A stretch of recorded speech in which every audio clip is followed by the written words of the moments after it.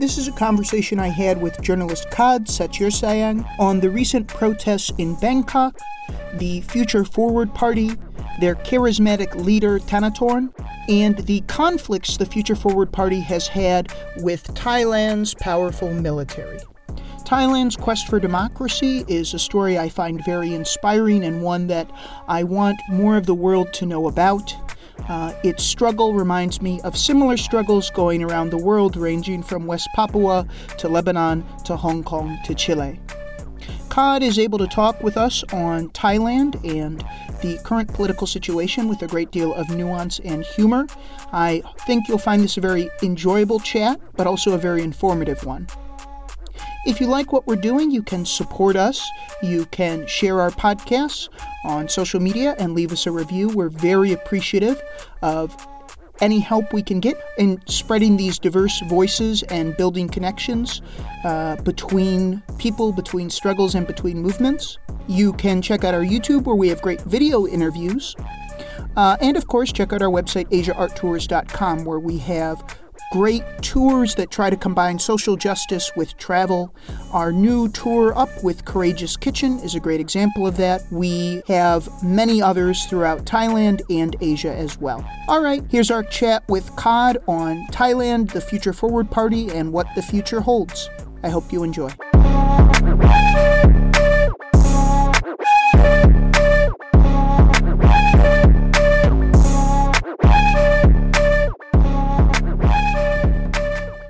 Hi, my name is Satrusayang. I am a journalist and editor working in Bangkok.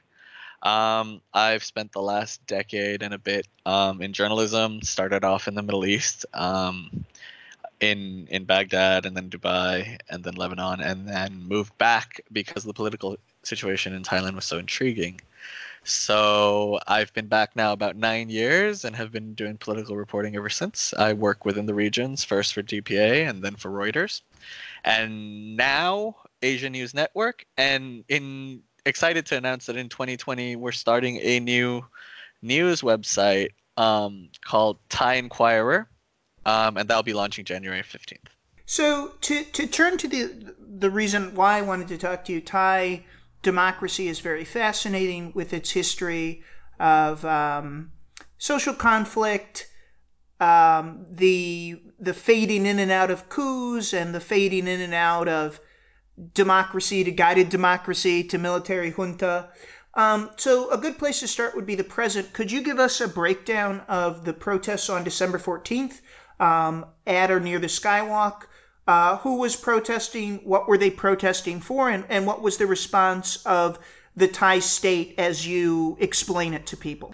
So in 2014, after maybe a decade of political instability, Thailand's military, as it does from time to time, launched a coup, was successful, and replaced the democratically elected government of Thailand with a military junta that ruled for 5 years, I should say. And this year, the military decided to revert to a elected government. However, they decided to run a proxy that is supporting the military in all but name, and there were accusations that this proxy party rigged the elections to favor themselves. There were rules that were in place which made it easier for them to win power. Among them was the fact that the entire upper house of parliament was nominated by the military, and the entire upper house was allowed to vote was allowed to voice their opinion, and then their votes counted when choosing a prime minister. So the system was very rigged against opposition parties and people who were pro-democracy and not aligned with the military. One of the most exciting developments in Thai politics in the last few years has been the emergence of a young student activist-led popular political movement embodied in the political party Future Forward. They're very progressive, liberal in nature, very anti-totalitarian governments, very anti-military, has a very strong liberal streak, and the establishment, the military and the conservative elements of Thai society sort of view them as a threat. Now, they weren't expected to win many seats in the election, but they surprised almost every political observer and won, and became effectively the third largest party in Thailand. Now, because of their liberal streak, conservative elements within Thai society sort of banded against them. There's been several court cases against the party. Their leader, Thanathorn, was banned from politics, lost his MP status over a really minor technicality, and now their party might be disbanded altogether if pending a constitutional court ruling.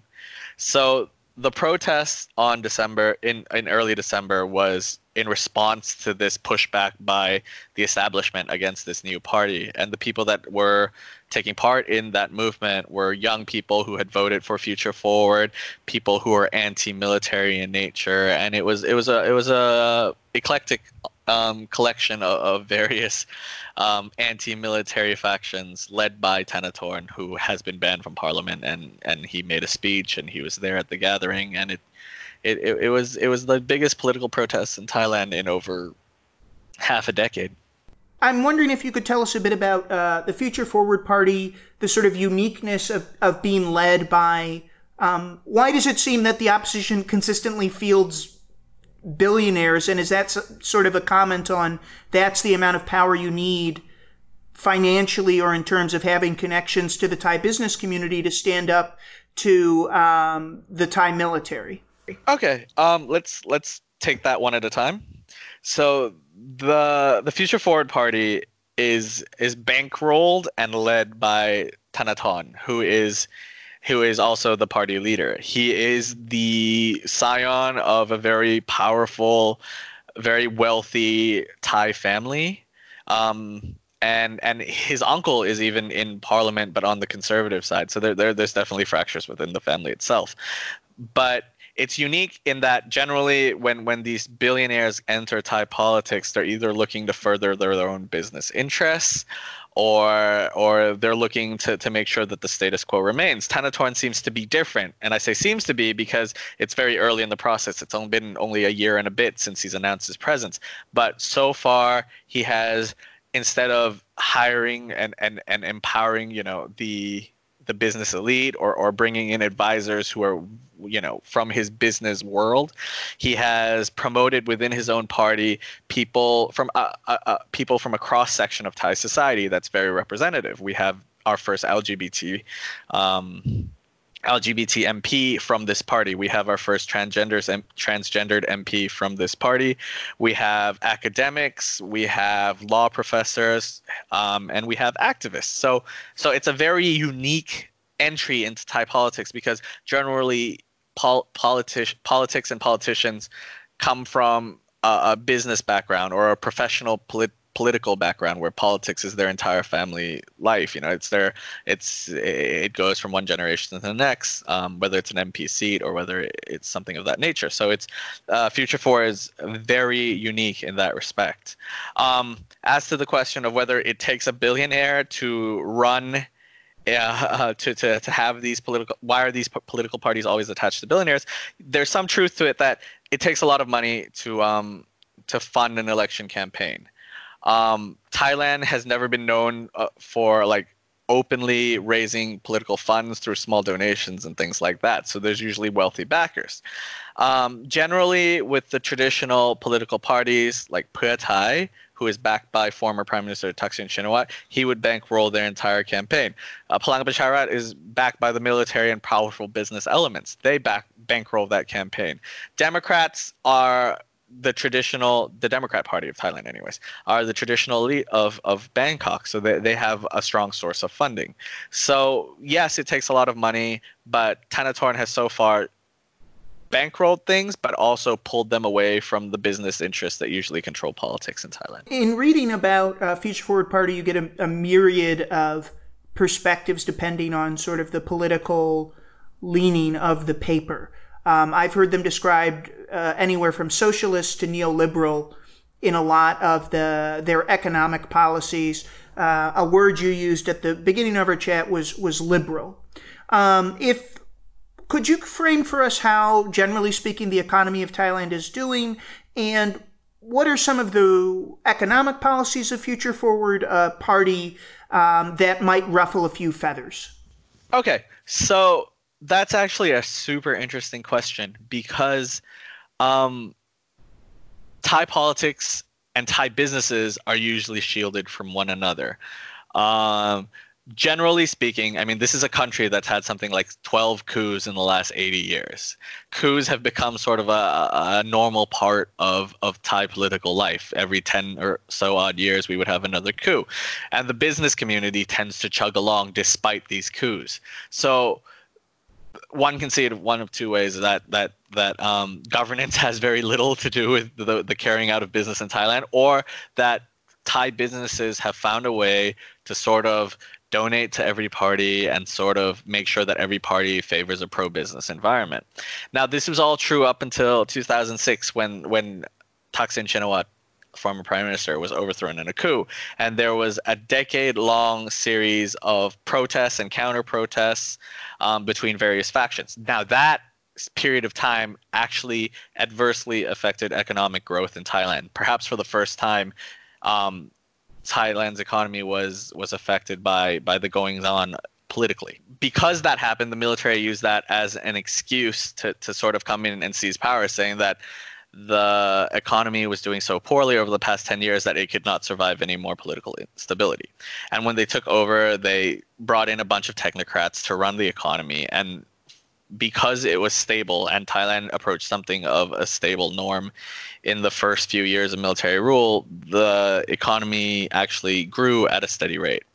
However, after 5 years of rule and now the 6th year of military-backed leadership, I guess that's how you would say it, the economy seems to be spluttering and it seems to be slowing down. It's one of the grievances of the Future Forward Party that economically the country is not doing very well. And because the military have mismanaged so much in the last 5 years, there needs to be a new leadership. Whether you can pinpoint their economic policy, however, is really hard to grasp. Whereas in the United States, and in Europe and in the UK, you have political divides based on economic theory.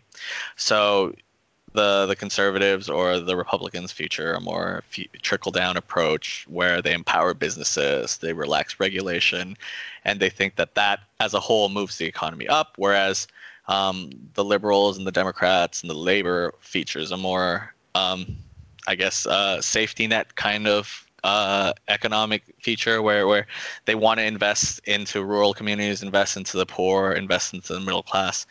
Thailand has none of that. Thailand has no left or right when it comes to the economy. When I say liberal, I mean purely where they stand in relations to the military and the establishment. So there are parties along this left and right divide, but it's not on economic terms. It's on how they view the military. So when I say that Future Forward is liberal, all I'm saying is that they're anti-military.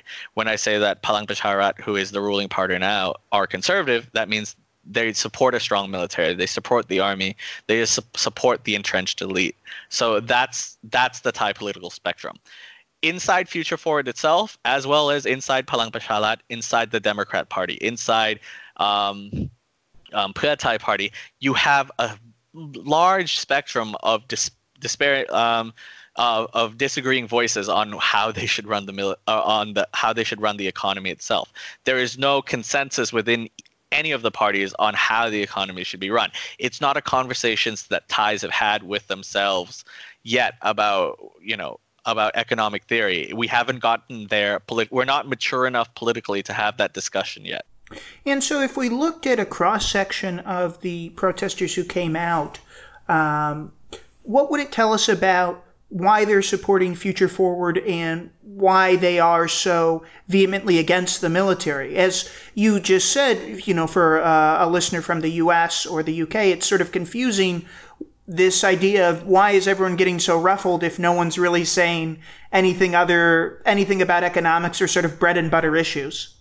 Right. So if you look at the cross-section, what you find within Future Forward is just the anti-totalitarian, pro-democracy groups, whether they're center-left or center-right economically, whether they're from the heartland or whether they're from the big cities. the one thing that unites that entire party is the fact that they believe in a few things. They believe that there should be democracy in Thailand that's free of military influence. They believe in Enlightenment values such as the right to free speech, the right to express oneself in whatever fashion one wants, the rights of minorities and various groups within society, whether you're an immigrant, LGBT person, or those such things. They believe in those rights, and that's the core of their belief. Economically, they're all over the place, but that specific core is their belief. And they also, all of them, whatever group they are in Future Forward, they all believe that the current constitution needs to be changed so that the powers that have been reserved for the military is weakened or thrown out altogether.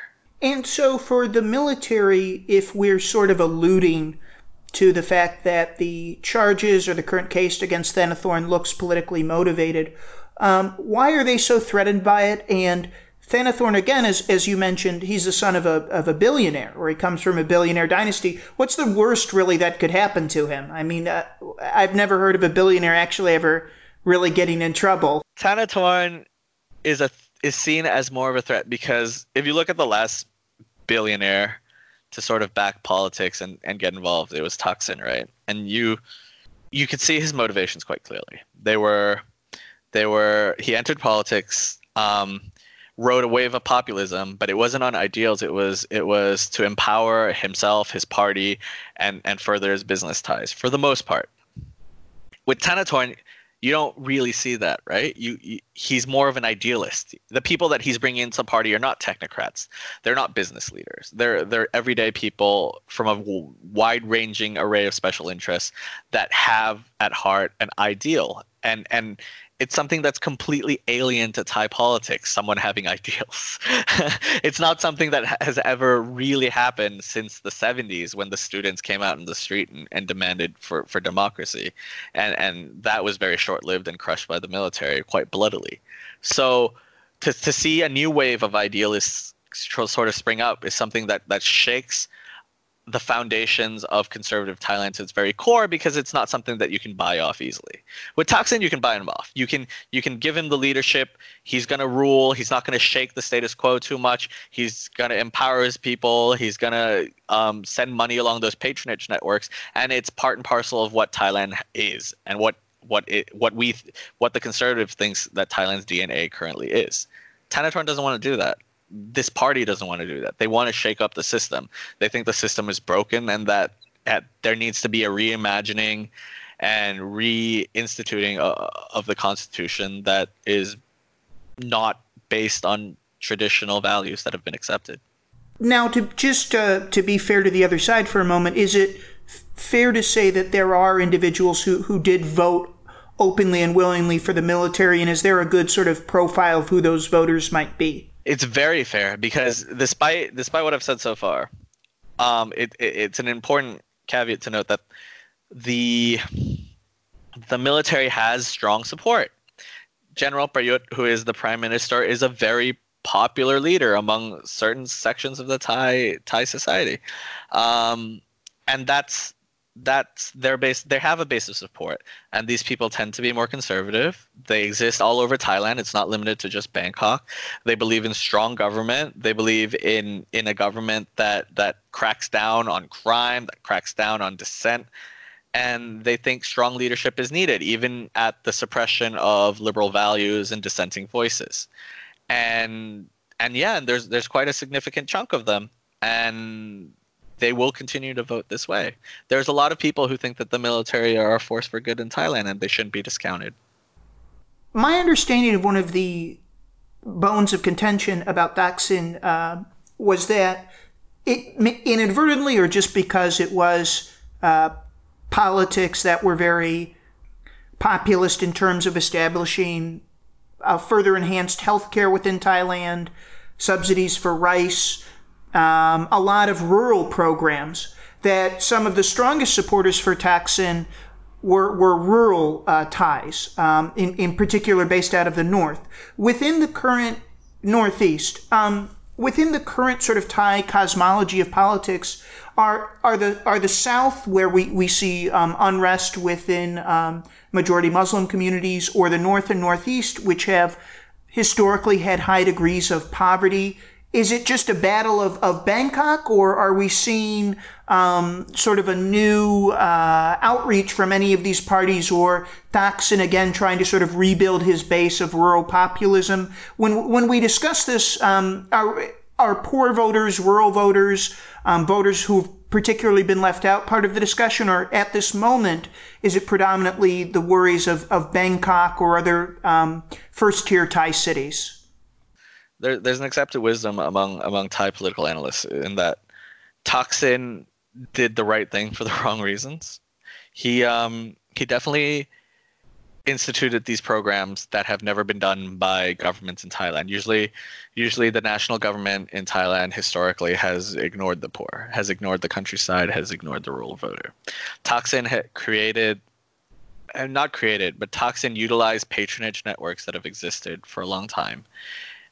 Used it to fuel his populist campaigns, and in return gave back programs that benefited and helped the poor. So you've got things like universal health care that was instituted under Thaksin. You've got, like you said, rice subsidy schemes.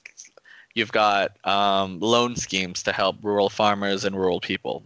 And those are very important, not only because they improve the lives of people, and one can debate how much they improve the lives. I mean, the statistics shows that it wasn't a significant improvement in terms of life and livelihood, but in terms of political awakening, it showed the working class that they had a voice, that their voice was powerful, and that their voices needed to be taken seriously in Bangkok.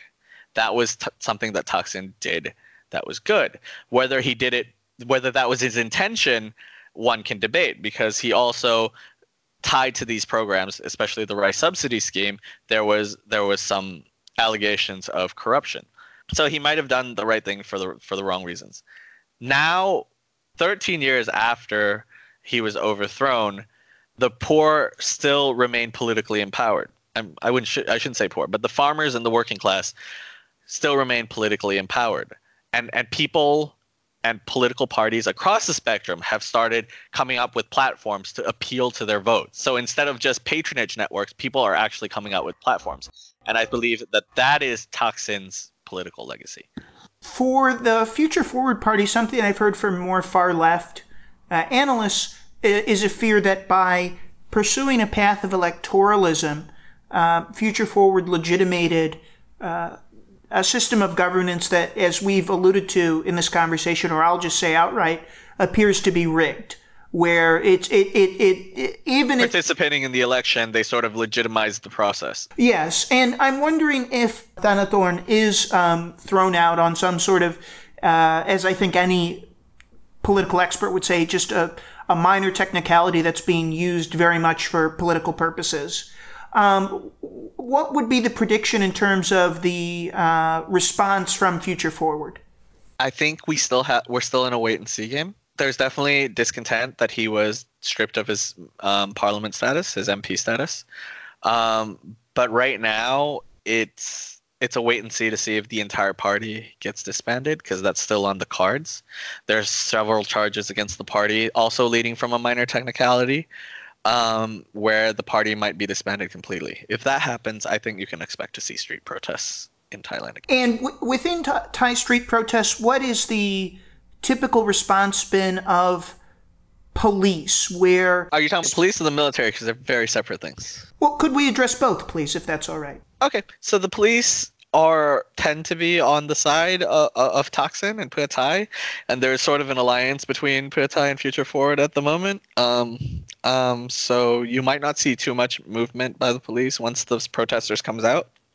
They'll still have to heed the orders of the government, but it won't be carried out too vigorously, shall we say. If the protest leads to long-term instability, you might see the military come out, and that's a whole kettle of fish. And if you look in the annals of Thai history, you can see what happens when the military comes out to crush protests. Usually a lot of bloodshed. And for the military itself, I can understand for the leadership at the top why they want power, but it's a bit confusing in terms of who and what is supporting them. If we looked at sort of how the military is embedded within Thai society and Thai business, could you explain that a bit better? Because it's very opaque to me. Okay, so Thailand has a better conservatism that is a mixture of entrenched nobility and elites and leaders of the business community. They generally back the most stable governments. They'll back people that maintain the status quo, that don't shake the boat too much, and that ensures that business can carry on as normal. When political instability happens, they will back those that ensure stability returns. Generally, that's the military. Now, the military itself is divided into factions, separated by class. And by class, I don't mean what the Western view of class is, but each graduating class of the military academy is known by a number: class 13, class 14, class 15, and these are very separated. So there's class factions within the military, always vying for more power. And every once in a while, you get a very belligerent class who thinks that they have a right to rule because that's the traditional thing for the military. So they'll look for any excuse within Thai society to launch a coup. Like I said, this has happened like 12 times in Thai history, and it will continue to happen until you can sort of re-embed the military under a civilian government instead of them acting as arbiters of what is Thai and not Thainess. So anytime that there's something that's politically unstable or something that threatens the status quo, they'll use it as an excuse to extend their power, launch a coup, entrench their leaders within the political system, and make sure that things returns to normal. And the business and conservative elements of Thai society will back them because they want stability and because they're familiar with. Well, just for, I guess a good example for me is if you're in the military, are there kickbacks that would come your way that would not come your way under a civilian-led government? Are there opportunities where you can partner with private ventures that wouldn't exist? Generals in Thailand tend to be very wealthy individuals. I think there's definitely economic incentive, but it's definitely more of a power hegemon kind of thing rather than purely economic incentives to rule. They think, like for someone like Prayut Chan-o-cha, who's the current prime minister, I think he's a true believer in his mission, that he is a restorer of Thai conservatism, that he's protecting the status quo, that he's protecting the elites, he's protecting the Thai way of life, and that's why he had to launch a coup in 2014 to make sure that this Thainess, that what he views as Thainess, is maintained, and that foreign elements and foreign ideas embodied in the people like those that lead Future Forward don't infiltrate Thai society and corrupt it from within. What events have global or Pan-Asian events? What influence has that had on Thailand, where we've had now 6 months of the Hong Kong protests, recent protests erupting throughout India, increasingly belligerent China that is starting to see pushback from Malaysia? What have been some of the Pan-Asian events that are influencing how Future Forward, their supporters, or Thai issues that are appearing in Thai media? So far, I would say that the events of Hong Kong, like China's issues with the South China Sea, with the Philippines, with Malaysia, with Vietnam, have not really infiltrated into Thai society. We have very good relations with China and look set to continue to do so. We also have good relations with the United States, so we sort of play the sides off each other. That's not really an issue for us. I think how Thai conservatives, the people that rule Thailand, view the world is still very Cold War.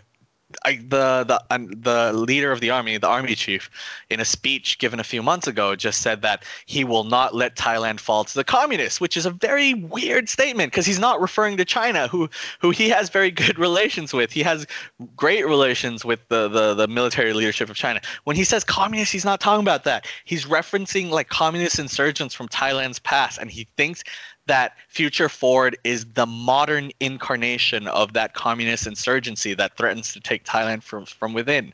So you get this myopic view from Thai conservative that's still 30 years old and not shaped by modern events. I think modern events have very little to do in penetrating the Thai political psyche. Of course, conservatives also sort of what's the word here? There's some conspiracy theory among them that the United States is empowering Thanatorn, that he's part of the liberal global elite that's trying to bring leftist values into Thailand, but it's a minority that believe that. But obviously, if I was a billionaire, I'd be drinking little tropical drinks on one of Thailand's islands. I'd probably get bored for a while. I'm sure Thanatorn has done that in his younger days, which is ridiculous to say. Who would be what's some of the speculation as to the thinkers or the educational training that would lead him? It's purely a hatred for the military. I think some people are just idealistic in nature and they view the world in a certain way. And in Thanatorn's case, I mean, there's a lot of people that share his views, right? But in Thanatorn's case, he has the money to do it. Not many people are billionaires. He happens to be lucky to be born to a wealthy family, so he has the money to do it. He's putting his money where his mouth is, and he's going for it. So good for him. Thailand's stronger when you get disparate voices sort of trying to move forward in dialogue. And if the military could only see that and sort of engage in this dialogue back and say why they're doing what they're doing, but because of the way they're trained, they don't know how to govern with other civilians. All they know is heavy-handed action, and you're seeing that again, which is a shame. Because this is an opportunity for dialogue for all sides. Like, this is, for the lack of a better word, a brand new Thailand. There's a new government. There's room to talk, to determine the future of Thailand for years and years and years to come, but instead it's breaking down into political infection and infighting again. What is some of the chatter that we've heard about the current situation? And then are there any very outspoken people with large amounts of social capital who are commenting on Thai politics currently? I mean, there's a lot of these actors and actresses, because of their contracts, they get shuffled to the Prime Minister's office, and they have a photo op with the Prime Minister, and sometimes they don't like it, but they have to go anyways because it's contractual. But in terms of Thai social media, like, social media is huge, right? I'm sure you can pull up the statistics, but Thailand has something like one of the highest Facebook and Twitter penetrations in the world. Instagram's immensely popular here.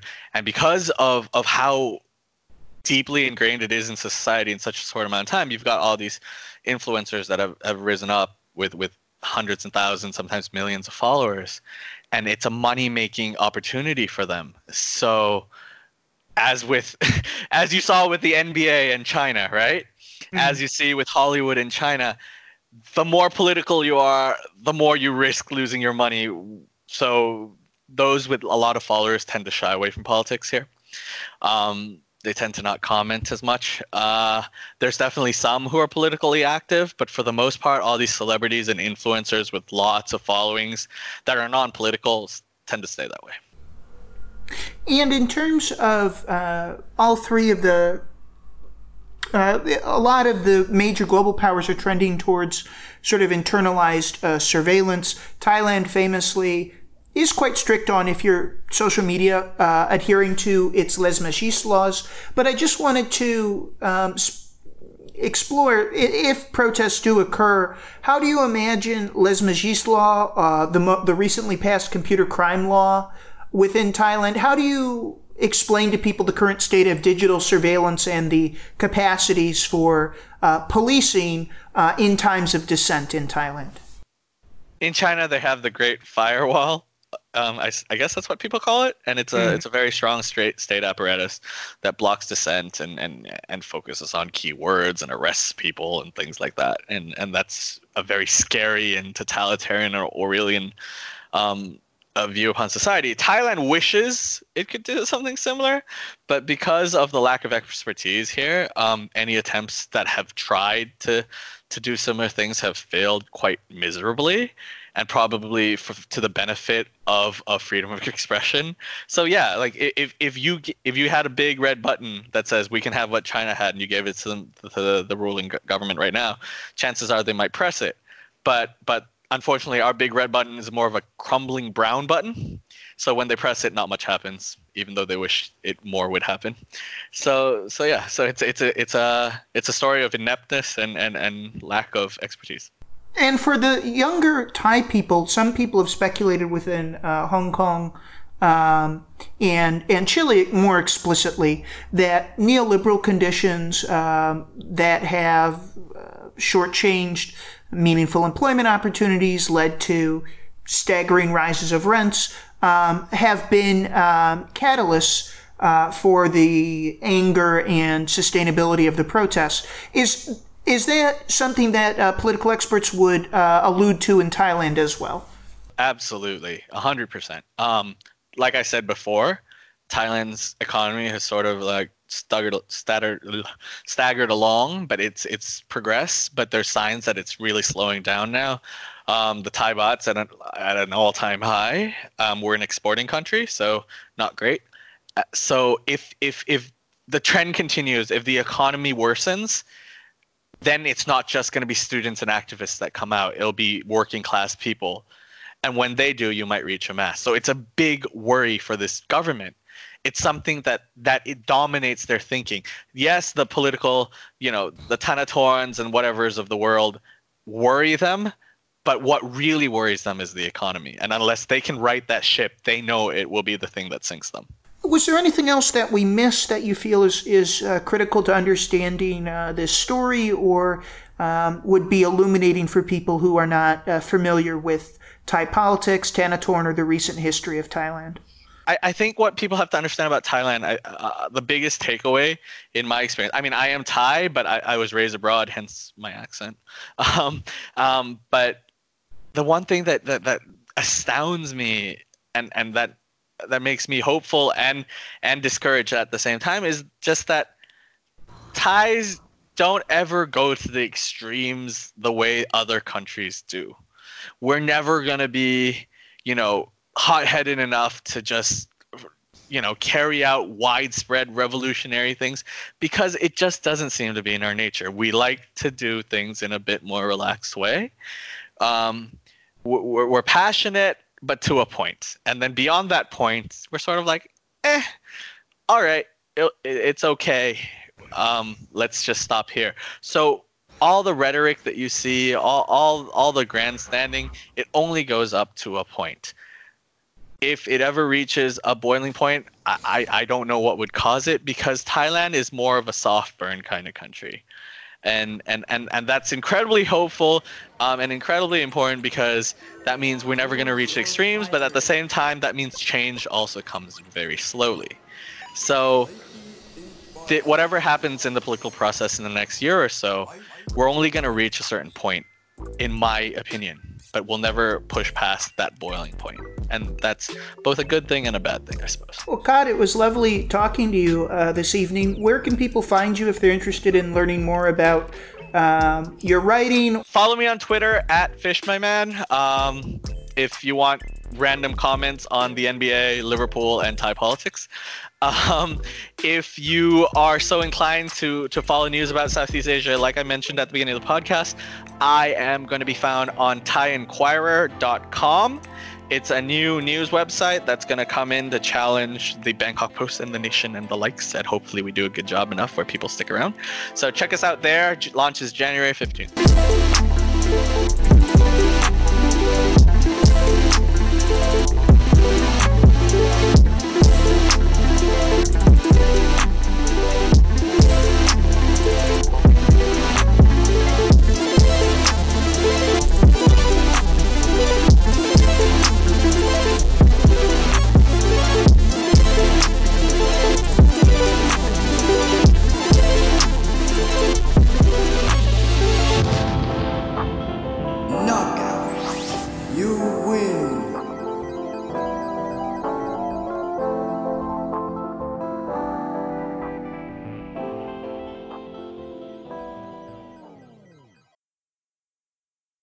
This is part 2 of our interview series on Thailand's Future Forward Party. Today we speak with journalist Teirra on the Future Forward Party and its appeals to younger voters and especially women.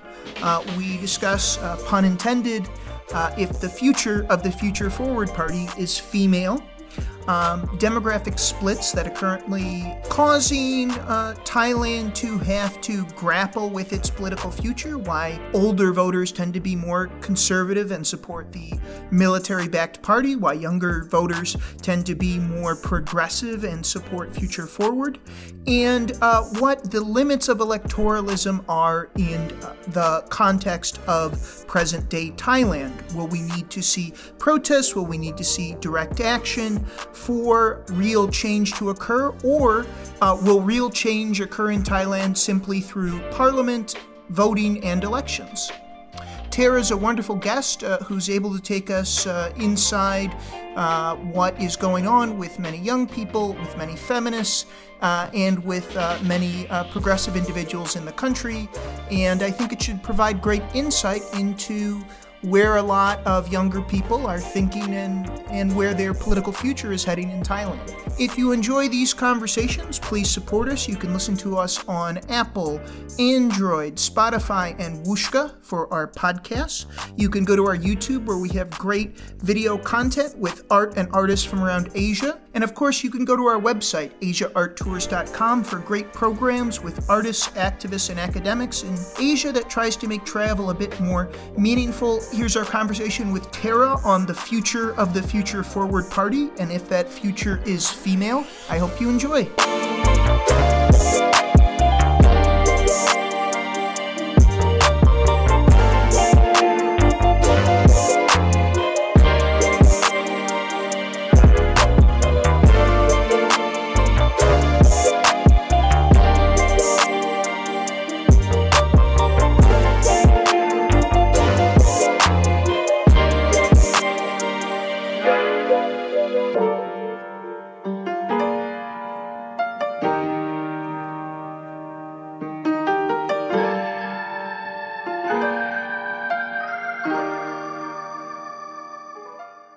My full name is actually Nattachon Kamolvattanavita, which is a mouthful, but I go by Teirra because it's a little bit easier. I was born and raised in Bangkok, Thailand, but I moved to the States to study, and I spent 9 years there. And speaking of art, I was actually in kind of the arts world. I was a performer for a while. I did psychology, and then throughout my entire life, I've been obsessed with true stories and always very interested in nonfiction. And after being in the industry for a while, I was in show business in New York. I just was getting really sick of saying other people's words to like perpetuate beliefs and stereotypes that I didn't agree with at all. At the same time, the world was going through a lot of political changes, and I started getting very interested and invested in, telling the stories and actually making a difference to talking about it. So I moved back to Thailand, and I just dove into journalism, and that was the year, I guess that's me in a nutshell. So the reason I wanted to reach out to you today is you and a few other younger Thai journalists were putting out some of the more interesting media that could be found about the protests that happened on December 14th. I'm wondering if you could tell us about those protests, why were they protesting, and then just very simply, what was interesting to you about the protests, if anything? Sure. So the December 14th protest happened in the Skywalk in downtown Bangkok, and it occurred several days after. So I got to dial it up a little bit and talk about the Future Forward Party. I'm not quite sure how versed your audience is with the Future Forward Party, but they're basically a very young, a new generation politics that's introducing new politics to Thailand, alternative politics, not elitist and but basically, the leader of Future Forward is this very young politician who has new ideas, who wants to distribute wealth, who wants to, who's really like aiming for democracy, equality, and he is a threat to the elite and the power, the current governing party. So a few days before, the election commission deemed that Thanaton Juangroongit, who was the leader of the party, should be disqualified as a member of parliament because he loaned 191 million baht to his party in January, which broke election laws. So they deemed that he violated laws, and they disbanded him from the parliament. So a lot of the critics say that this was politically motivated, that this was an attempt to, disband the Future Forward Party and kind of like disband their party. So Thanaton went online and posted this video being like, oh, if you're sick of how the governing body is like oppressing us, if you're sick of the social atmosphere or the political atmosphere that we live in, come out to the skywalk and let's show our power. Let's tell the government, what we're fighting for. Let's make our voices heard. And he made a date that everyone should come up to the skywalk at 5 on Saturday, December 4th, without knowing how many people were going to show up. And then the day came, and I think there's no independent estimate of the figure of how many people came out, but I think 3,000.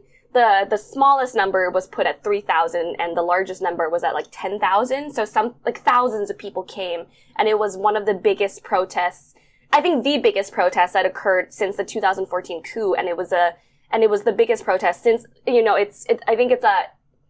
it says something really big that so many young people would come out and make their voices heard, and people were being very vocal about their criticism of the government. Like, people were holding signs that said like "F-U dictatorship" or "Rise of Skywalker." And people were doing the 3-finger salute from the Hunger Games, to represent like their fight for democracy.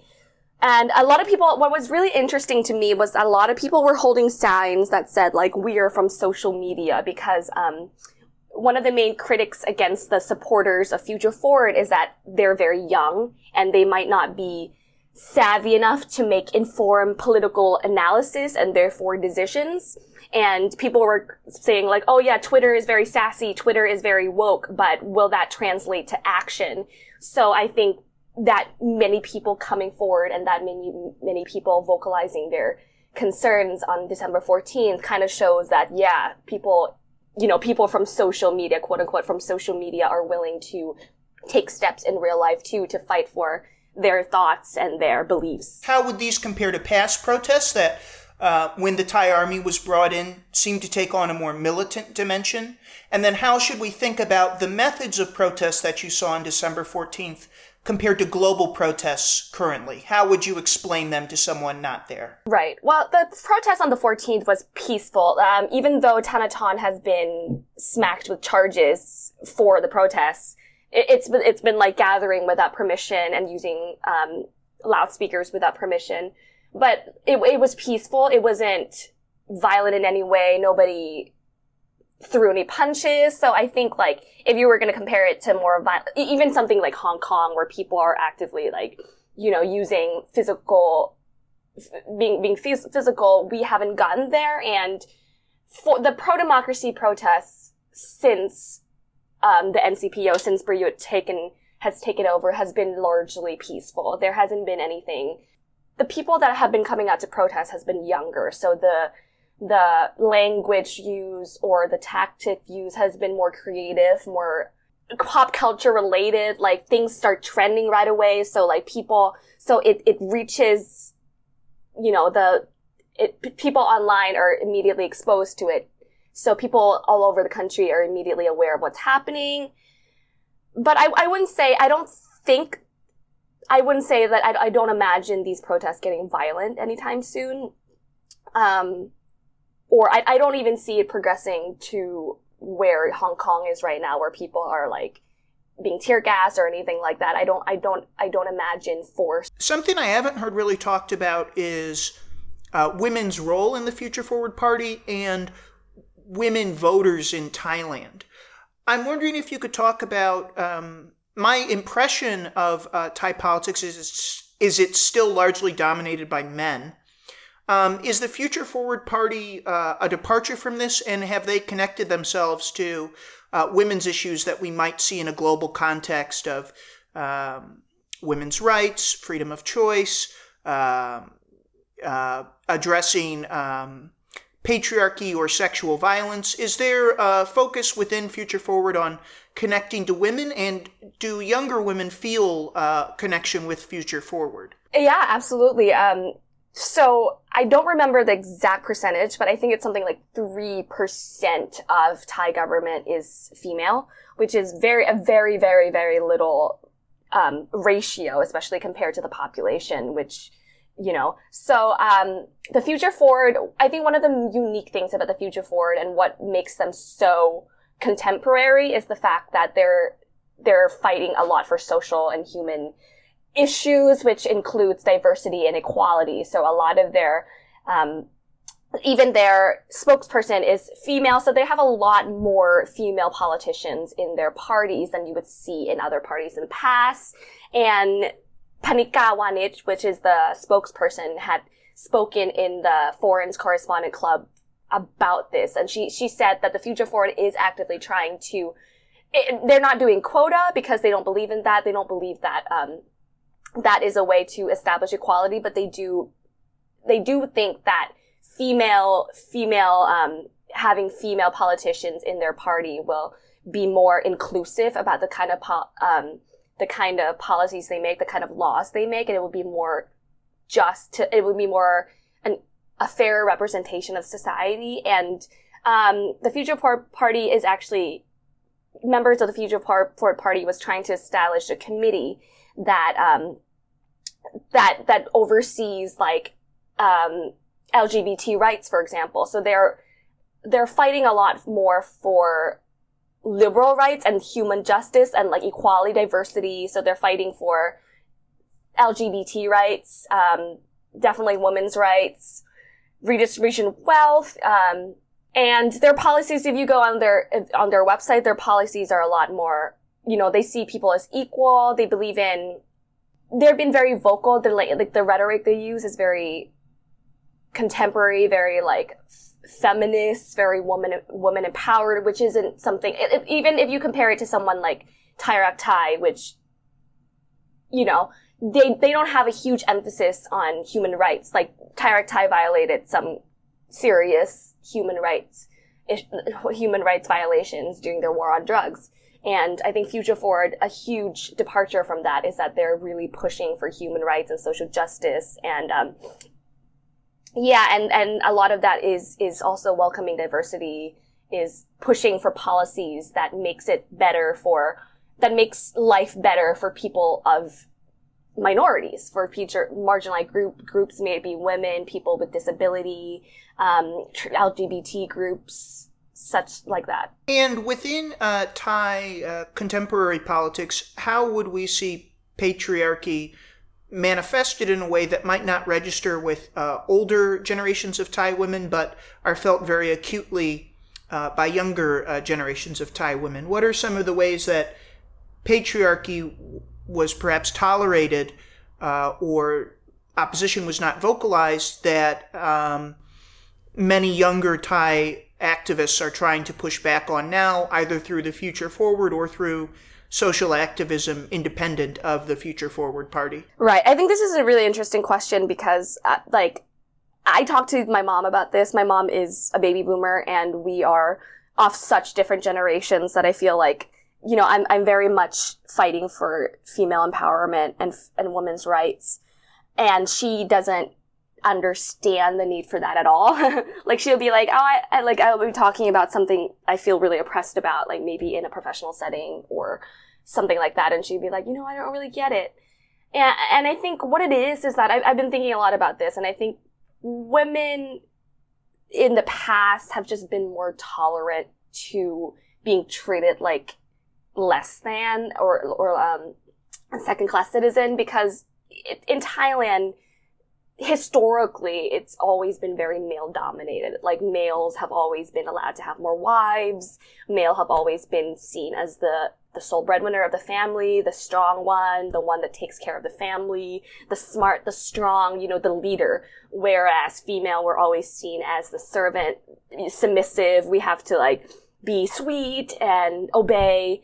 So, when you translate that to this modern society, you still see in a professional setting women being, or even in a political setting, like let's take, going back to what the Future Forward Party said, Panika Wanit, which is the spokesperson for the Future Forward Party, has expressed that when she talks about like military tactics or military strategy, something she's actually very interested in about, people are like, oh no, you should really talk about women's rights or diverse policies, which, not to say that those are important, but it's like putting female politicians and our gender in a box just because of your preconceived notions of the gender. So there's this preconceived notion still that like females should stick to lighter issues and lighter professions and are maybe not as strong as men and shouldn't deal with military strategies and I think a lot of females nowadays just feel like that's not the case, that gender does not dictate what kind of interests things you should be interested in or what kind of things you're suited for. And recently in last year, the Me Too movement arrived in Thailand, which is a really, really huge wake-up call. Especially, I grew up here, and I even now, feminism isn't something Thai people truly understand, but 20 years earlier, it was really, really, really non-existent. Negative, non-existent. So now, after the Me Too movement, in Thailand, it's called #Don'tTellMeHowToDress. I think females are more empowered to demand or to speak up about how they would be treated. Like, in the past, people have been looked down upon, and people have been like dismissed, and females have kind of like let that happen, or we've been told what to wear and we've just kind of like let that happen. But now there's this pushback to stand up for what we think we're worth. Like, oh, actually, you shouldn't tell us how to dress. You should start, learning how to respect us. Or, oh, like, no, I can talk about, as a journalist, yes, I can talk about politics. Yes, I can talk about the military as well as women's issues and gender equality issues. And even this year, like, Thailand held our very first gender equality summit, which, like, the ability to hold the event already speaks volumes about how far Thailand has come.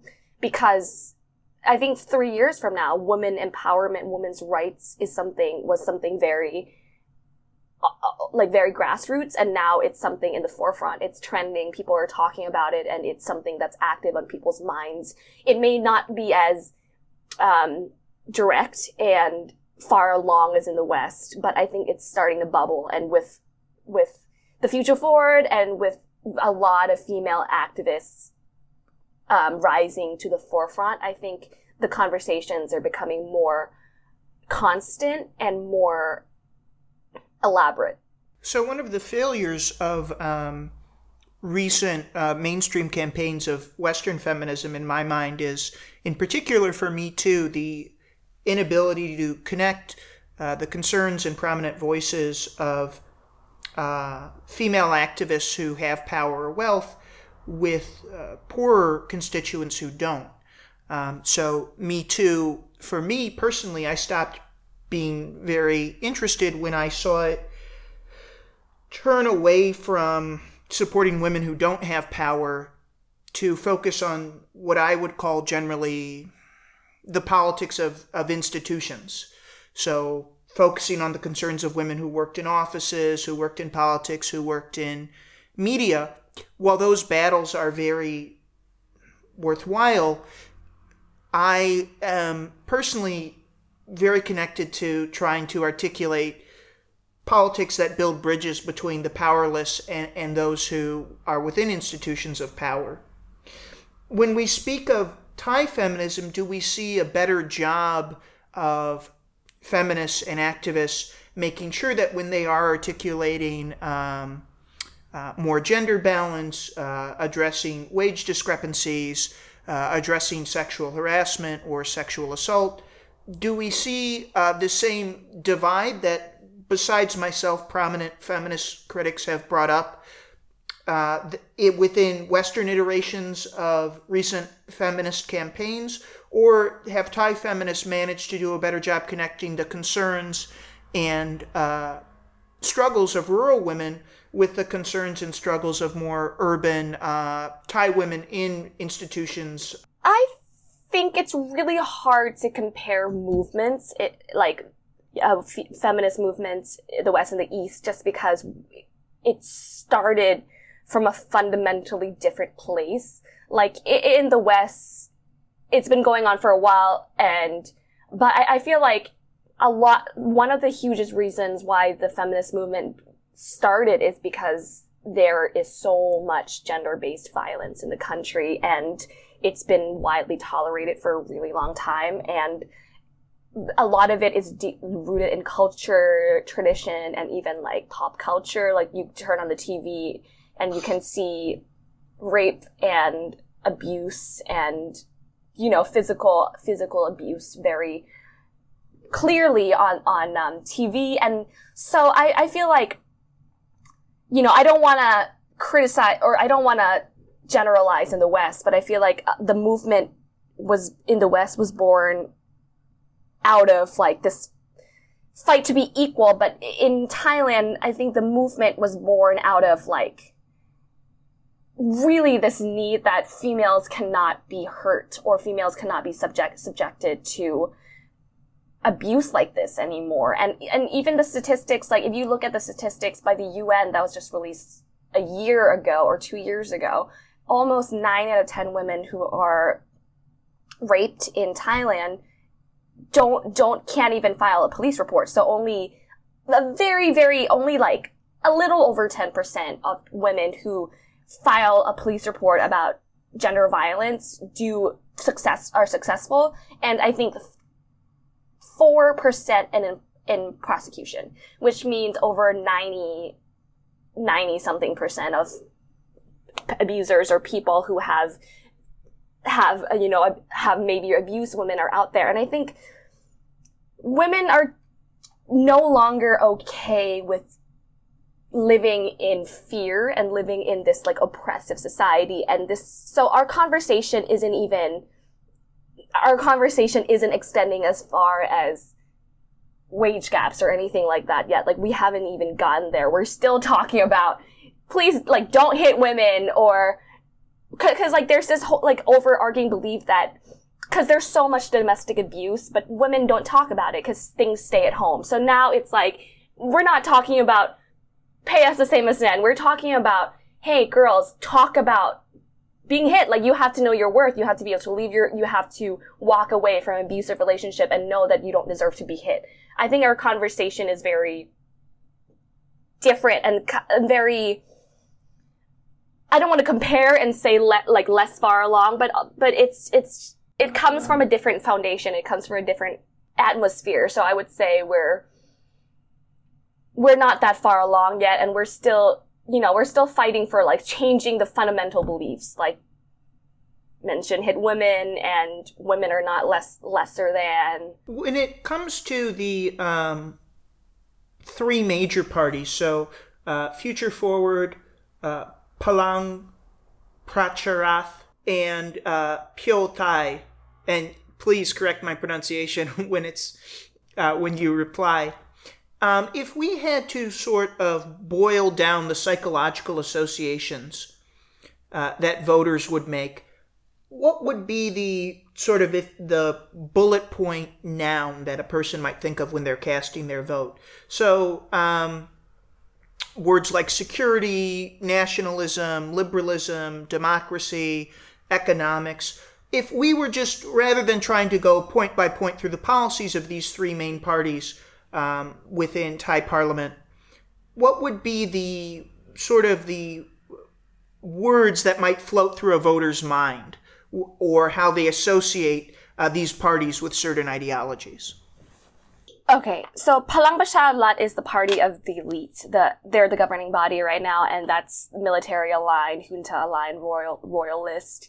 If you were to look at Thai politics, like 10 years ago, we were really divided in terms of red and yellow. So it was the military and the Thaksin party. So I would say that the two parties, the Pheu Thai and the Palang Bachar, kind of represent that old form of politics where Palang Bachar is more yellow and Pheu Thai is more Thaksin, former Prime Minister Thaksin Shinawatra, who's very controversial, is more aligned with him. So I would say there's a clear yellow and red there.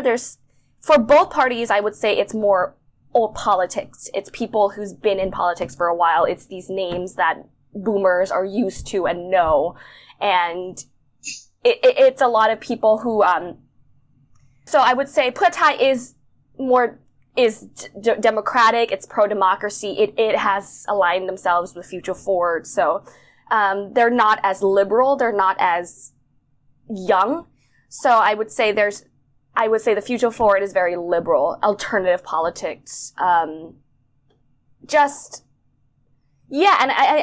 what is interesting is because Thailand has this elitist atmosphere, especially in our political landscape, and our politics, our influence, and, the capital, the military, and the politicians are always really closely linked. So I think introducing a new breed of politicians means that they're, challenging that power, challenging that status. So. And then for the military party of Palang, Pracharat, could you explain a bit about, you talked before about sort of the divide between mothers and daughters on issues of feminism.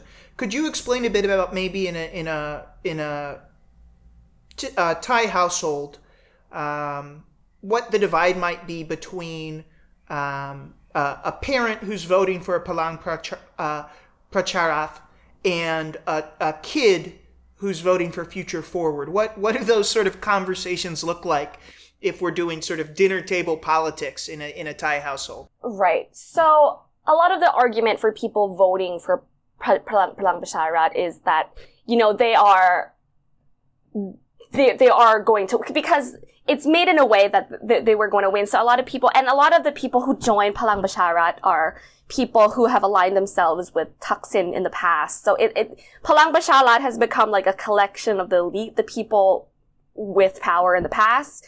So a lot of the people who voted for Palang Bachar is like, oh, they're actually going to get things done. They're more, royalists, because Palang Bachar is very aligned themselves with the monarchy very closely. So it's like, oh, they're very royalist, they're very old-fashioned, they're all about national security and the military, and, oh, look, a lot of Thaksin politicians even switched to their side, so we are familiar names. And a lot of the argument is that also that, they're going to win, and I think a lot of, with people that I've talked to who align themselves with Palang Bachar Party, they identify specific politicians that they see, and they're like, oh, he's in this party and he's going to be the minister of this. So I believe in that. So it's still this idea of old power of oh, he's done this before, or he's powerful. I know him. I'm going to vote for what I know and vote for who will probably win, who's probably going to be in party. So I think it's a lot more old school politics, vote for who you know, vote for what you know. And people argue that, and Thanathon is really radical. When he first came on scene, he said some really, really controversial stuff. He said some things that said, religion is no longer that necessary. We should move away from Buddhism, which to a very, very Buddhist dominant country was a shock. Baby boomers were oh my God, he just discredited Buddhism, and that was really, really radical. So a lot of the elites, a lot of the old school politicians and maybe old school citizens see him as a threat. He's been called out he's been called a communist. He's been called, people see Future Forward as like the people who support them. Maybe old school politicians and citizens see Future Forward as younger, aggressive, and not too savvy and not savvy enough to make political decisions. When we look specifically at the current party that sort of the shadow chancellor, I guess sort of the shadow power behind it is Thaksin Shinawatra, the Pheu Thai party. From my understanding, and please correct me if I'm ignorant here, it's the third iteration of sort of Thaksin-led parties, where prior to this was Teirra Thai, that was dissolved post-coup. Then we have, before that, the People's Power Party, that was dissolved post-coup. I'm wondering, one of the criticisms that I've read of from the Thai left is that Future Forward, by taking part in an election process that, as you've sort of alluded to on kitchen tables, the parents are saying to the kids, look, the result's decided. So, doesn't matter.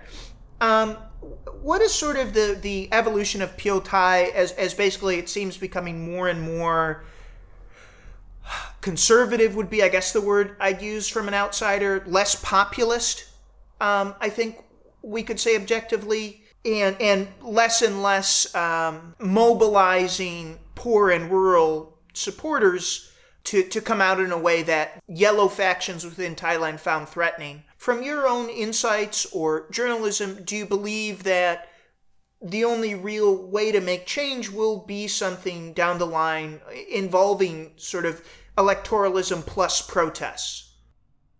I think when Thaksin came onto the scene, that was immediately after the economic crisis, and he was the solution to such, the country was in it was in crisis, economic crisis, and he was the answer to a lot. He earned the vote of a lot of the lower class, the farmers, the people who were in debt, and he kind of led with that. That's why he earned so many votes, because he was improving the economic conditions of the people, the rural poor, the farmers, the 99% basically. So his constituents were people outside Bangkok primarily. And I feel like that has always been, when I look back at Thaksin's time, I feel like that was what he did, what people would say he did well. He improved the lives of the lower class, and he introduced 30 baht healthcare, so he really did target the lower class. I feel like if we're looking at Pheu Thai now, maybe it's because the political landscape has changed. Maybe because they have a lot more competition now. Instead of having two parties that they're like running against, they have so many different parties now. Like if you go to the freaking when I went to the election, it was like there were more parties than I could name, and more parties than I even know what they are. So they have a lot more competition. Like the Communist Party was born out of, formed by the people of the middle class fighting for the poor. So you have these policy and constituent driven parties that are very specifically targeted. So I feel like Pheu Thai has been, for me, it seems like Pheu Thai has been more concerned maybe about securing power and blocking the junta from becoming in power than their actual policies or their actual constituents. But I think that's just that's power play in politics. Like you can't, and like a lot of the people have, the thing with Pheu Thai and Palang Pracharat is like, in the past years, a lot of politicians have like jumped ship and joined other parties. So I think the policies and integrity, the values, and the political insight to the party has now been a little murky because it's fight to have a grip on power to stay relevant. But with the current situation involving Future Forward and the past history of People's Power, Teirra Thai, and Pyo Thai. For you as someone who's reported globally and domestically, does it signal to you the limits of electoralism, or do you believe that these are crises that can still be solved within Thai's parliamentary system? From an outsider who it seems very tragic that coups and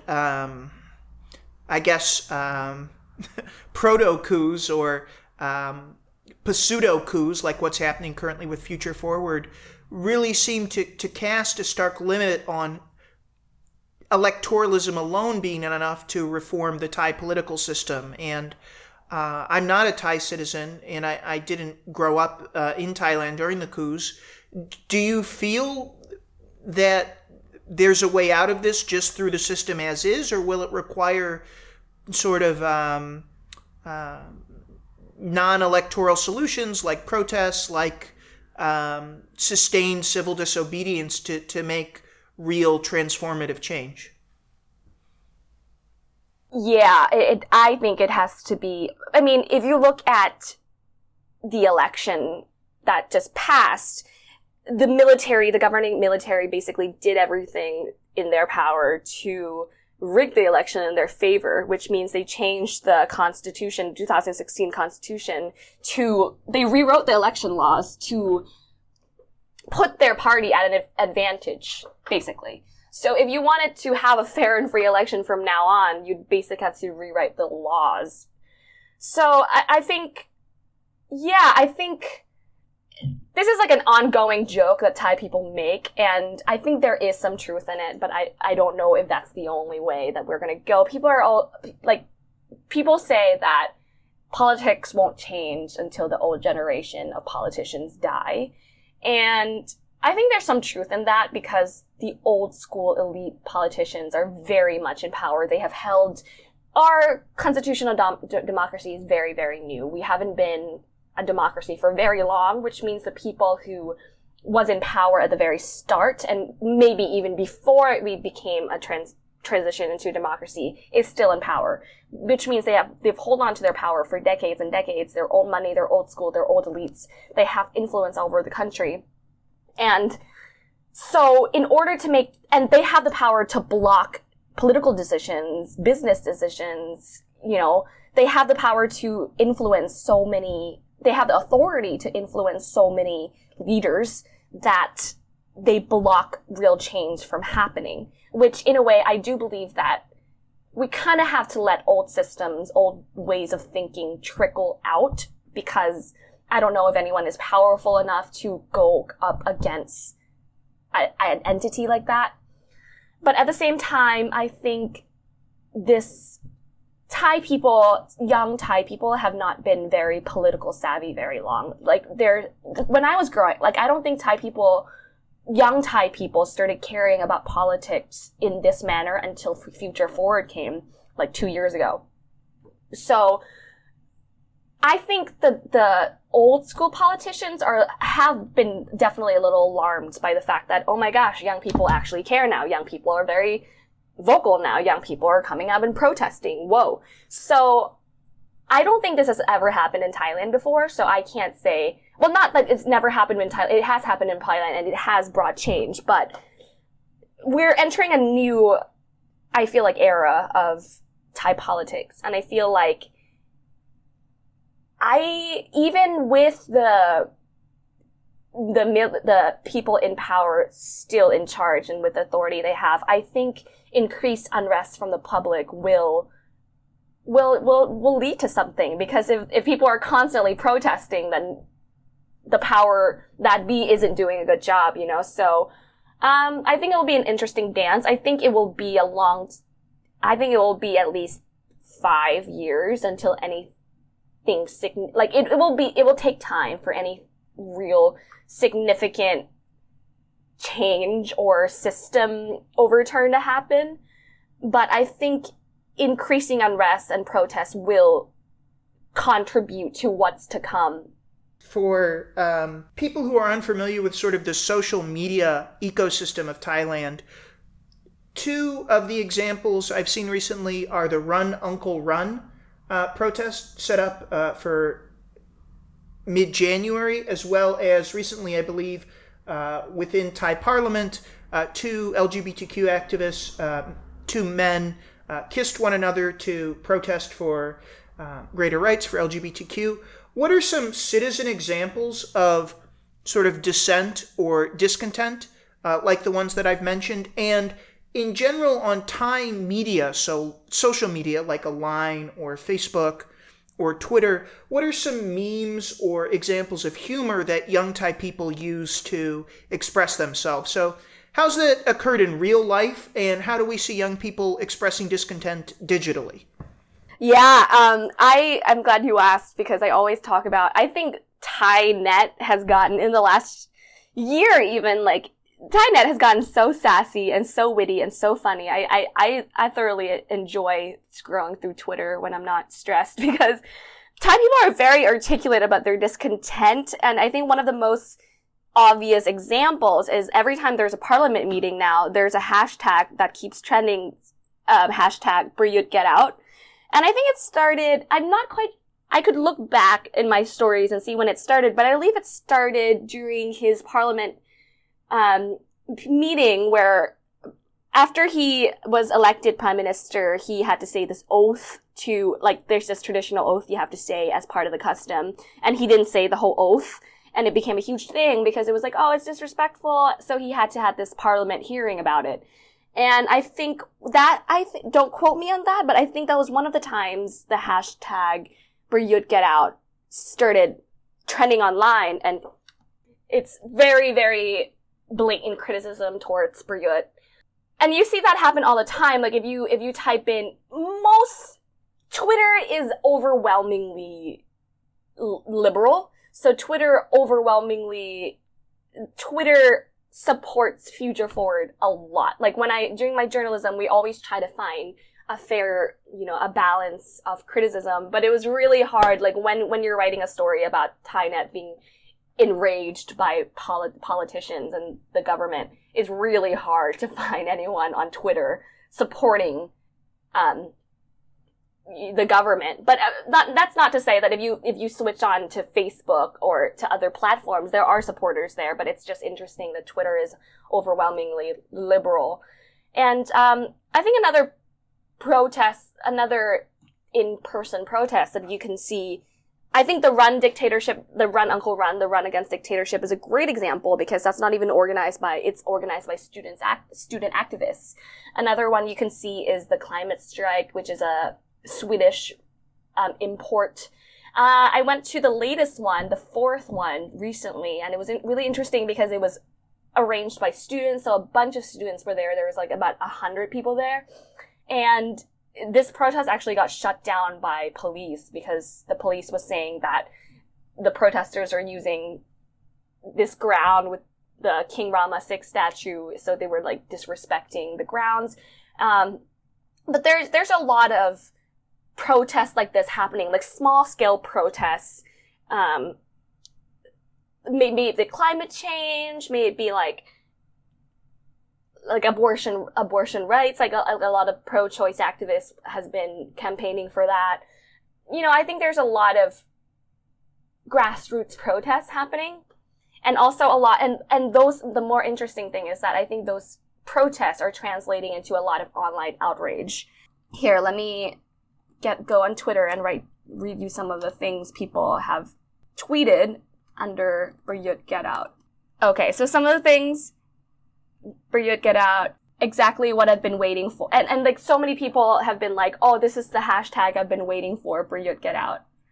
Lots of it in Thai. Lots of just funny yeah, so basically, every time something happens, or if there's like a parliament meeting that is like very, like that's been anticipated, maybe the disbandment of Future Forward, or every time something happens in parliament, there's always right now there's always an analysis and criticism on Twitter, which hasn't happened in the past. And I think Prayut Get Out is a very good example of the outrage against him.